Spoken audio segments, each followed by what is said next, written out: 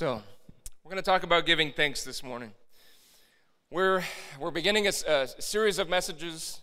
We're calling it Generous. There's going to be a team of us over the next month or so during this holiday season that are going to be sharing the word of the Lord with you guys.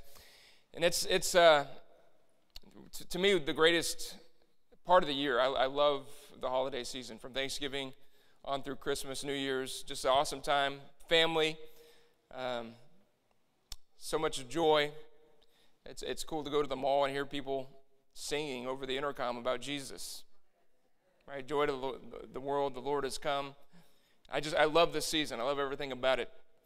And so we're going to preach through this, and we're going to talk about generosity over the next several weeks. It's a season of gift giving, and ultimately it's a season when we celebrate the greatest gift of all, which is his son, Jesus Christ. Amen? And Jesus more than likely wasn't born on December 25th, but it's the day when the world really pauses and just takes note of the fact that he has come. Amen? And so we're going to begin. We're going to talk about thanks. This is the weekend after Thanksgiving, so we're going to start there. It's a great place to start. So I believe that wholeness starts with gratitude, and it ends in generosity. We're going to see that begin to unfold in this message today. So let's look at James, the book of James. I'm missing a verse at my notes. So let's go to 1 Thessalonians. You got that in the notes, don't you? Let's go to 1 Thessalonians chapter 5. It's not in my notes. Somehow I forgot to put that in my notes, but it's in the overhead. That's good. 1 Thessalonians chapter 5. We're going to read verses 16 through 18. Three of the shortest verses in the Bible. Verse 16 simply says, "Rejoice always. Rejoice always. Perpetual joy." Verse 17 says, "Pray without ceasing." It's perpetual prayer. And verse 18, "In everything give thanks." There's perpetual gratitude. So rejoice always, pray without ceasing, and in everything give thanks. For this is the will of God in Christ Jesus for you. We're always looking to find the will of the Lord. Here it is, really simple. Really, really simple. Rejoice, pray, and be grateful. This is the will of the Lord for us in Christ Jesus. Rejoice always. That's perpetual joy. Pray without ceasing. Perpetual prayer. And in all things, give thanks. That's perpetual gratitude. I find that these three things, joy, prayer, and gratitude, they always accompany each other. People of prayer are people who are grateful. They stop to acknowledge God in everything that they do. They're people of prayer. And so there's gratitude. And out of that relationship becomes a wellspring of joy. These three things run together: joy, prayer, and gratitude. And the writer here, he says to be grateful, to give thanks in all things. And this passage makes me think of James chapter 1, verses 2 through 4. "My brethren, count it all joy when you fall into various trials, knowing that the testing of your faith produces patience. But let patience have its perfect work, that you may be perfect and complete, lacking nothing." Lacking nothing. Our text in 1 Thessalonians, it says to pray, to give thanks in all things. In all things. Can you give praise to God in all things? Can you show gratitude to God in all things. It's easy whenever things are going well, right? It's easy when you've got money in the bank. It's easy when you're employed. It's easy when you're healthy. It's easy when everything is going your way. But when things begin to turn, can you still give thanks? In hardships, in trials, in afflictions, can we still give thanks? This passage in James tells us that testing produces patience. And it's only through patience that we can become perfect, complete, and whole. How many of you have ever been through tests?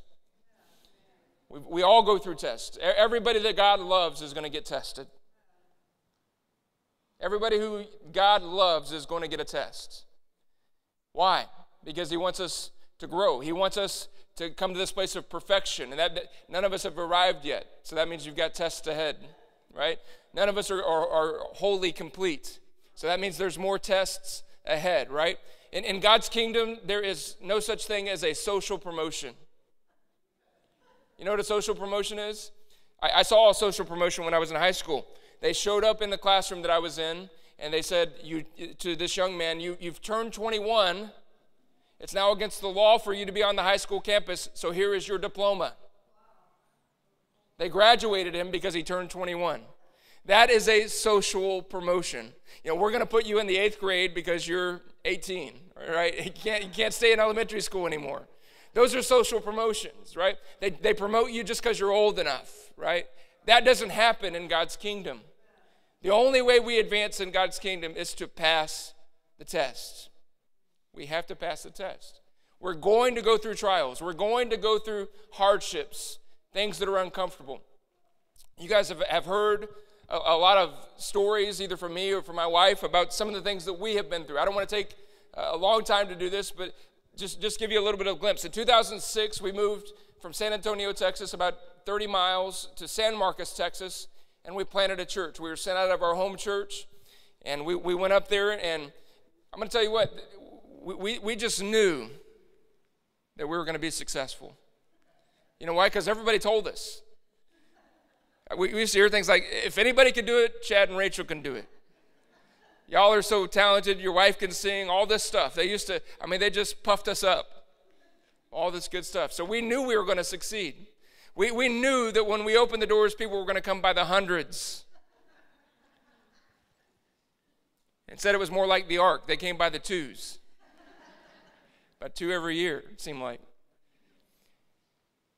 Planting a church was the best thing that I've ever done and the worst thing that I've ever done, all rolled up in one. That's usually the way things in God's kingdom are. When God calls you to something, it's never easy. But there's always joy in it. There's always blessing. So we saw lean times. I was bivocational for the first 7 years of our church planting lives. I worked usually about 40 to 50 hours a week in construction. I remember getting up at 3 o'clock in the morning to drive 3 hours to do a job, to drive 3 hours back to be home in time for 7 o'clock for our Bible study. I remember praying some of those days because I didn't have enough time to study. I remember praying for a word to share that night on the way back, the drive back home.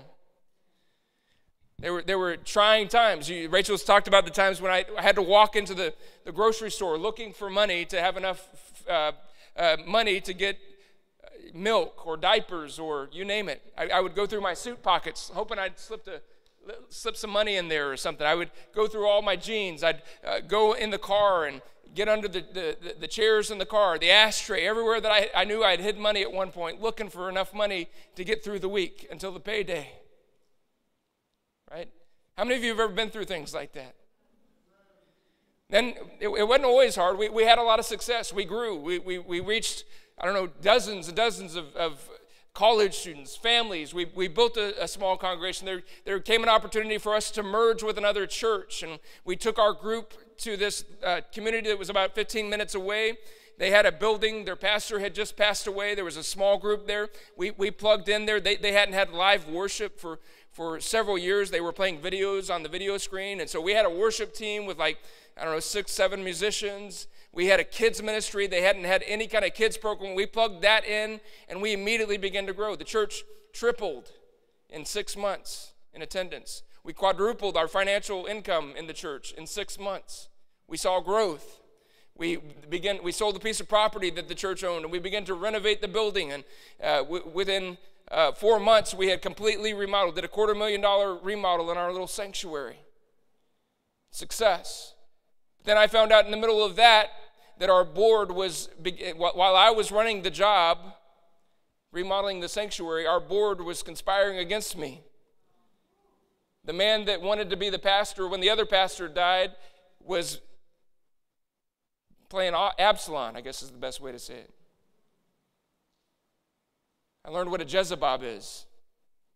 You know what a Jezebel is? Jezebel's the male version of it. I learned all those things. I learned what it was for your secretary to betray you and undermine you. I learned what it is for a family in your church to throw your possessions in the dumpster, your kids' possessions in the dumpster, your family's possession in the dumpster because they decided they didn't like you. Because a board member was taking them out to lunch and buying things for them to get their affection and turn them against. Right? So have you ever been through trials? You know why that happened to me? Because God loves me. It was the best thing that ever happened to me.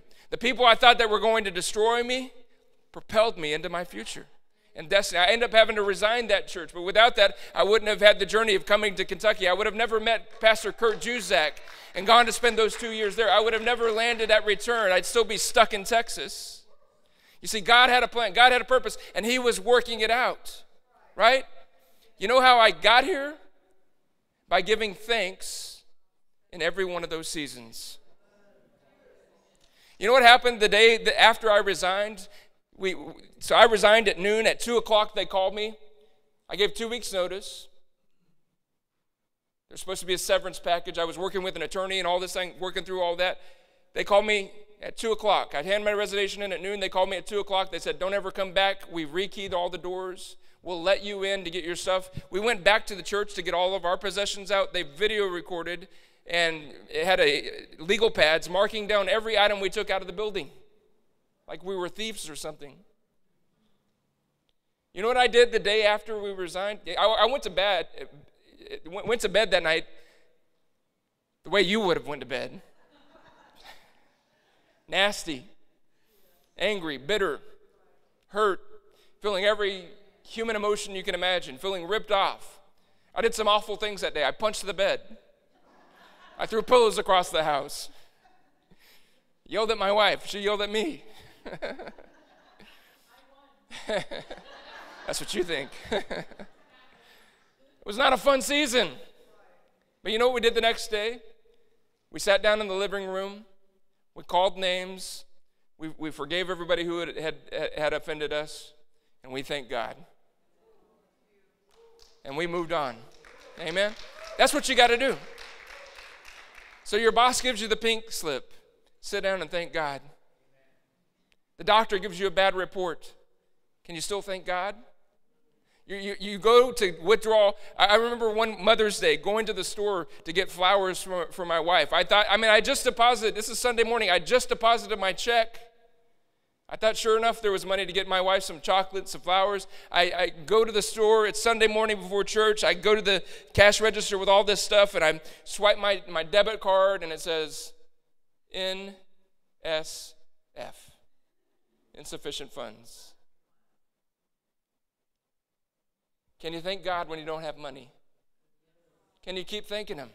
Can you keep serving him? Can you stay faithful? That's what God is calling us to. Do you remember the 10 lepers? The 10 lepers. They went through a trial. Leprosy is not fun. They went through a trial.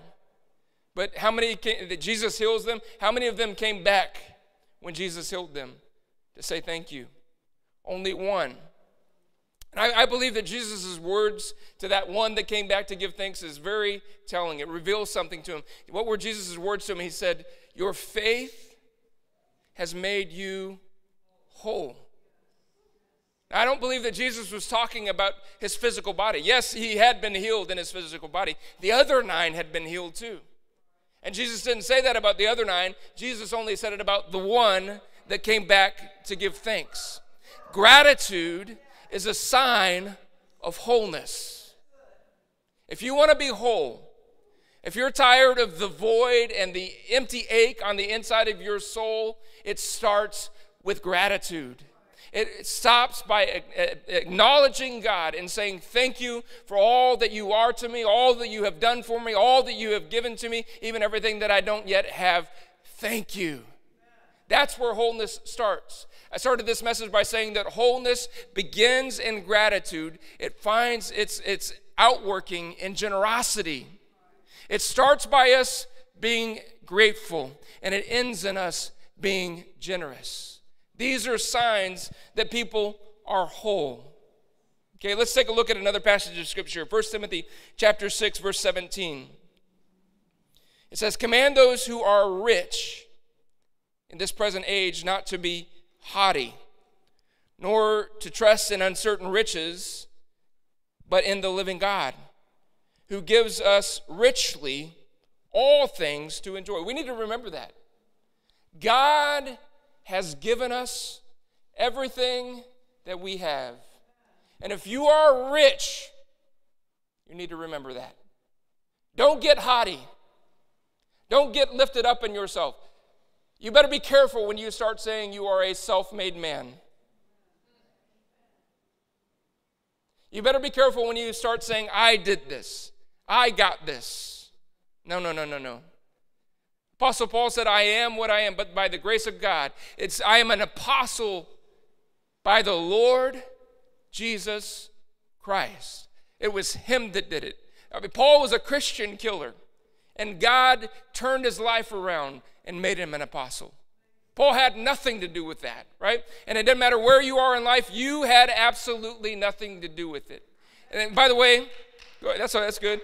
By the way, I want to say this, that every one of us in this building are rich.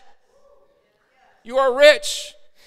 Here's a statistic I saw this week. If you make $32,000 a year, you are in the top 3% of the world's population. If you make $32,000 a year, you are richer than 97% of the people living in this world. We are rich.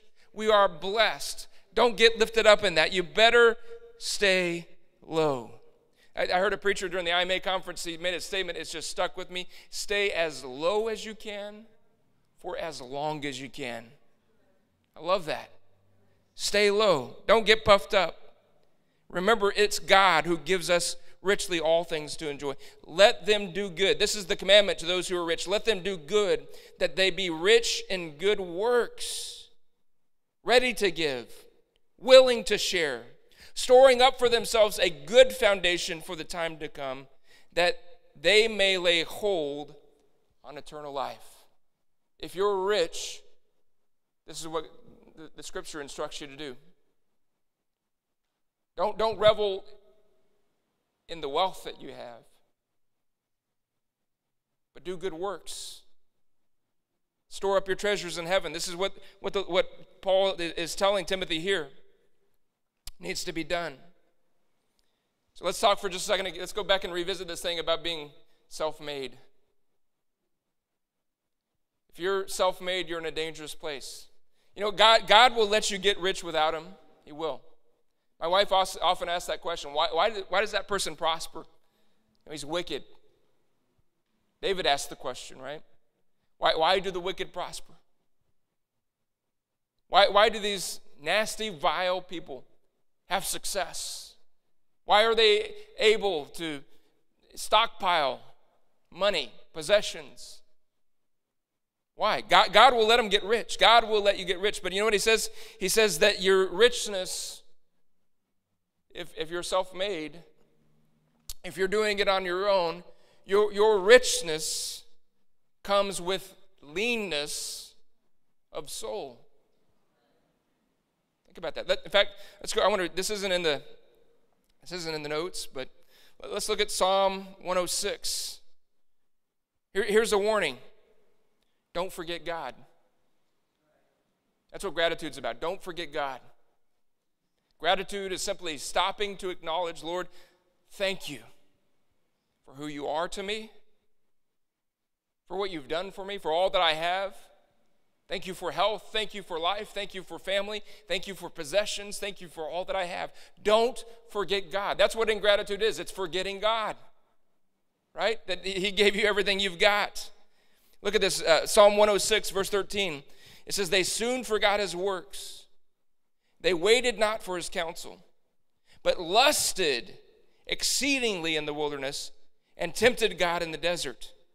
And he gave them their request. See, you can get rich without God.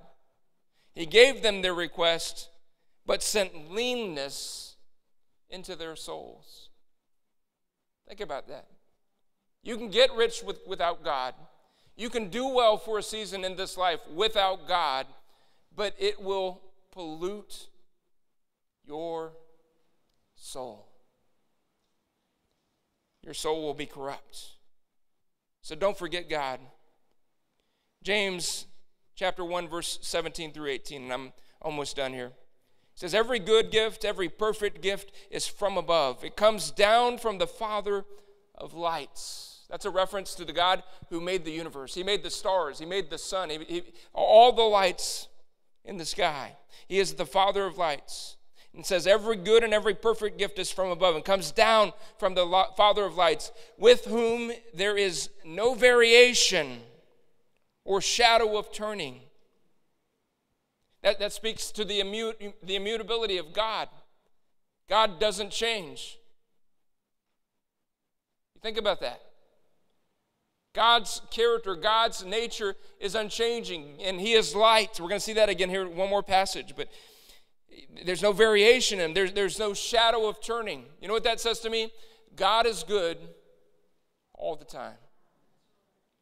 Every good and every perfect gift comes down from above, from the Father of lights, in whom is no variableness or shadow of turning. He doesn't change. He's the same yesterday, today, and forever. And he goes on, he says, of his own will, God brought us forth by the word of truth, that we might be a kind of first fruits of his creatures. Let me read one more passage, and then we'll wrap up. Come back to that thought. 1 John chapter 1. It says, this is the message which we have heard from him and declared to you, that God is light, right? The Father of lights. And him is no darkness at all. You think of that. There is absolutely no darkness in God. Yet, the Bible says he knows what's in darkness. Daniel said that of God. He knows what is in darkness. There is no darkness in him, but he knows what is in darkness. And Daniel goes on, he says that the darkness and the light are both the same to him. What's that mean? That God is not afraid of the dark, because he is light. God's got night vision. You can turn all the lights out and he can still see you. Right? Why? Because he is light. He is light, and there is no darkness in him at all. If we say that we have fellowship with him and walk in darkness, check yourself. If we say that we have fellowship with him and walk in darkness, we lie and do not practice the truth. But if we walk in the light as he is in the light, we have fellowship with one another. And the blood of Jesus Christ, his Son, cleanses us from all sin. God is light. Think about that. I don't know how the world turns and all that kind of stuff. I've studied it in school. It's astounding. You think of how the world turns, and like I was talking to Hilton the other day, and he was saying that Christmas is in summertime in South Africa. That is just peculiar to me. Right? But if you go like to Alaska or the North Pole in the summer, There are times when it never gets dark. Think about that. You think about that. The Father of lights, with him, it is always light. Now, when you get down here, North America, South America, towards the equator, right? There are seasons as the world turns and it gets dark. But I want to say this. If you ever get to a place of darkness, it has nothing to do with God. Because God is light. And there is no darkness in him. So if you get to a place of darkness, it's because you have turned. That's what John's talking about here. Right? God is light, he says. There's no darkness in him at all. And if you say that you have fellowship with him, but walk in darkness, you're lying and don't practice the truth. So what do we need to do? What do we need to do when we find ourselves walking in darkness? We've got to turn back to the light. How do we do that? We say thank you. We acknowledge God in gratitude. We turn back to him. Ingratitude literally is turning our back on God. And so if we're walking in darkness, we have to turn around. We have to turn back to the light. If we're seeing shadows, it's because we've got our back to God. So what do we need to do? We need to give thanks. Giving thanks points us back to God. It's simple. It's simple. Will you stand with me? We're going to receive communion here in just a minute, but I want to take some time and I want to pray. I want us to refocus. I want us to turn back towards the Lord. I want us to stand together and I want us to thank God. Don't just play lip service this morning, but I want you, from the bottom of your heart, to just begin to thank God. Think of his goodness. Go ahead, right where you're at. Just begin to pray and thank God. Lord, we thank you for your goodness. We thank you for who you are. Father, you are awesome, mighty, powerful. You wrought a mighty work at Calvary and saved us and delivered us, brought healing and transformation, life and light to us, O God. Lord, we acknowledge who you are to us, O God. Father, we thank you, Lord God, that you even care about us, Lord God. Who are we that you are concerned with us? Lord, we just thank you and we praise you, O God. Father, we thank you for what you have done in our lives, O God, the work of salvation and redemption, the work of sanctification, O God. Father, we thank you for it. We thank you for your provision, O God. We thank you for our family, for our loved ones. We thank you for our church family. We thank you for, Lord, our jobs, our homes, our cars, all of our possessions, Lord God.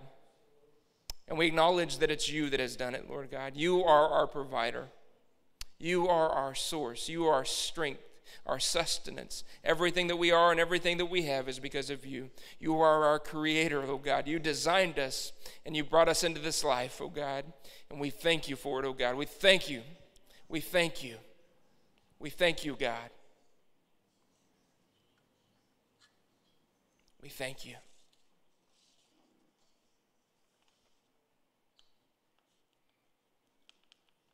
Hallelujah. Doesn't it feel good to give thanks? It does. Before we move on to communion, I want to ask this question. Is there anybody in this room that really wants to turn to God today? Maybe you've not been walking with him. Maybe you've never acknowledged him as your Lord and as your Savior. Maybe you've never entered into that relationship with him. Is there anybody that would want to do that today? Begin a walk with Jesus. Amen. I'm going to ask our ushers to come and prepare to serve the communion. They can just come down to the front. Church, I'm going to read this passage about communion.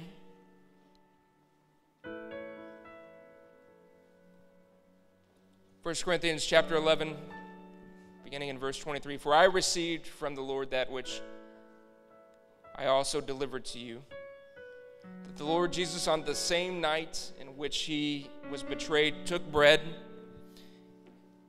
and when he had given thanks, he broke it and said, "Take, eat.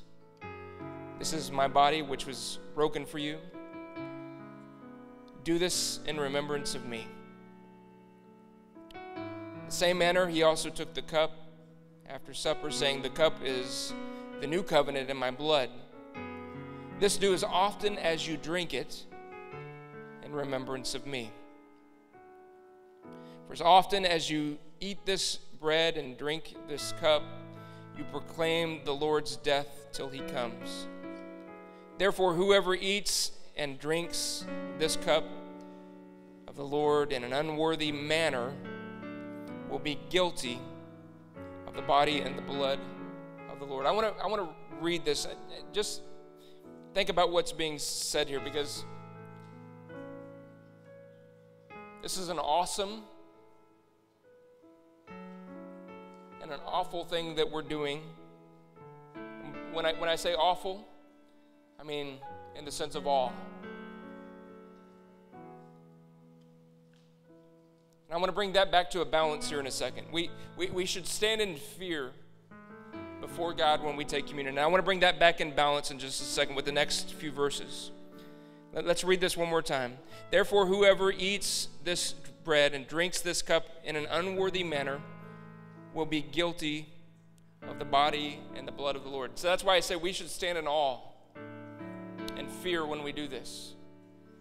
Now, I say I want to bring that into balance. One time I was in a church where they drove that point so hard and so far that I felt myself, as a minister of the gospel, felt unworthy to take communion. And that's not what it's about. We can go way too far with that. But I do think we need a sense of awe, a sense of wonder. And then we need to examine, and it says this here as we read through this passage, as we continue to read, "But let every man examine himself. So let him eat of the bread and drink of the cup. For he who eats and drinks in an unworthy manner eats and drinks judgment to himself, not discerning the Lord's body. For this reason many are weak and sick among you, and many sleep. For if we would judge," check this out, "if we would judge ourselves, we would not be judged. But when we are judged, we are chastened by the Lord, that we may not be condemned." There it is right there. "There's therefore now no condemnation to those who are in Christ Jesus. We may not be condemned with the world." Here's the point that I want to make. Every time we take communion, we should go to another level. We should go to a new place of intimacy with the Lord.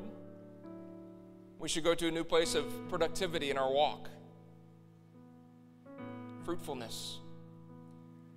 Because it's an opportunity for us to examine our hearts, examine our lives. This is an opportunity for you to make sure that your walk with the Lord is right and that you're not taking it unworthily.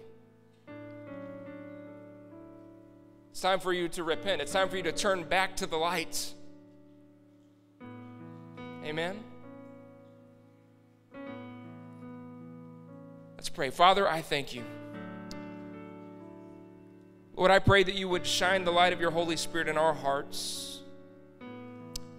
If there's anything in our lives that are out of order, Lord, unforgiveness, if we've sinned against you or if we've sinned against our brother, reveal it to us. Prompt us, Lord, that we can make it right, that we can repent and turn of our sins. Father, I pray that in this moment that you would draw us closer, change us, work in us, and make us more like your Son, Jesus. I thank you for it. I give you praise for it. In your mighty name.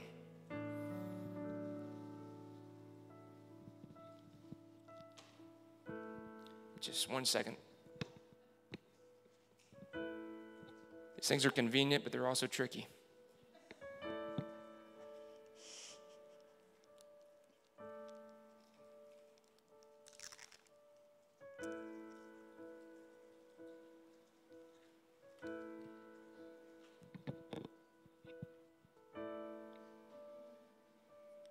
This is significant.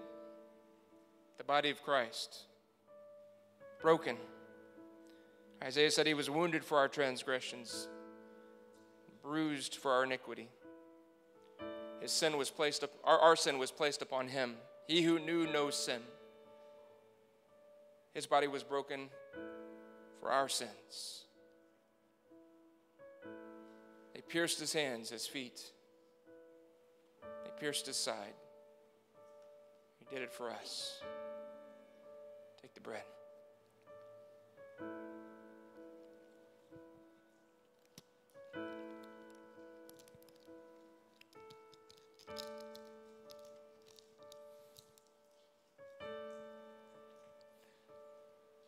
The cup of the new covenant. A better sacrifice. Better than the blood of bulls and goats. The precious blood of the Lamb of God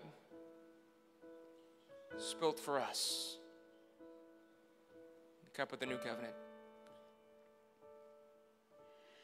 Only by grace can we enter.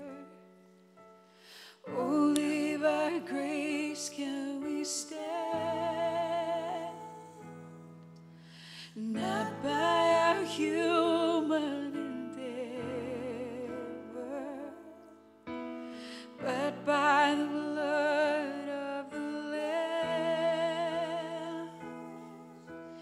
Into your presence you've called us. You've called us to come. Into your presence you draw us. And now by your grace we come. Now by your grace we come. Lord, if you marked our transgression,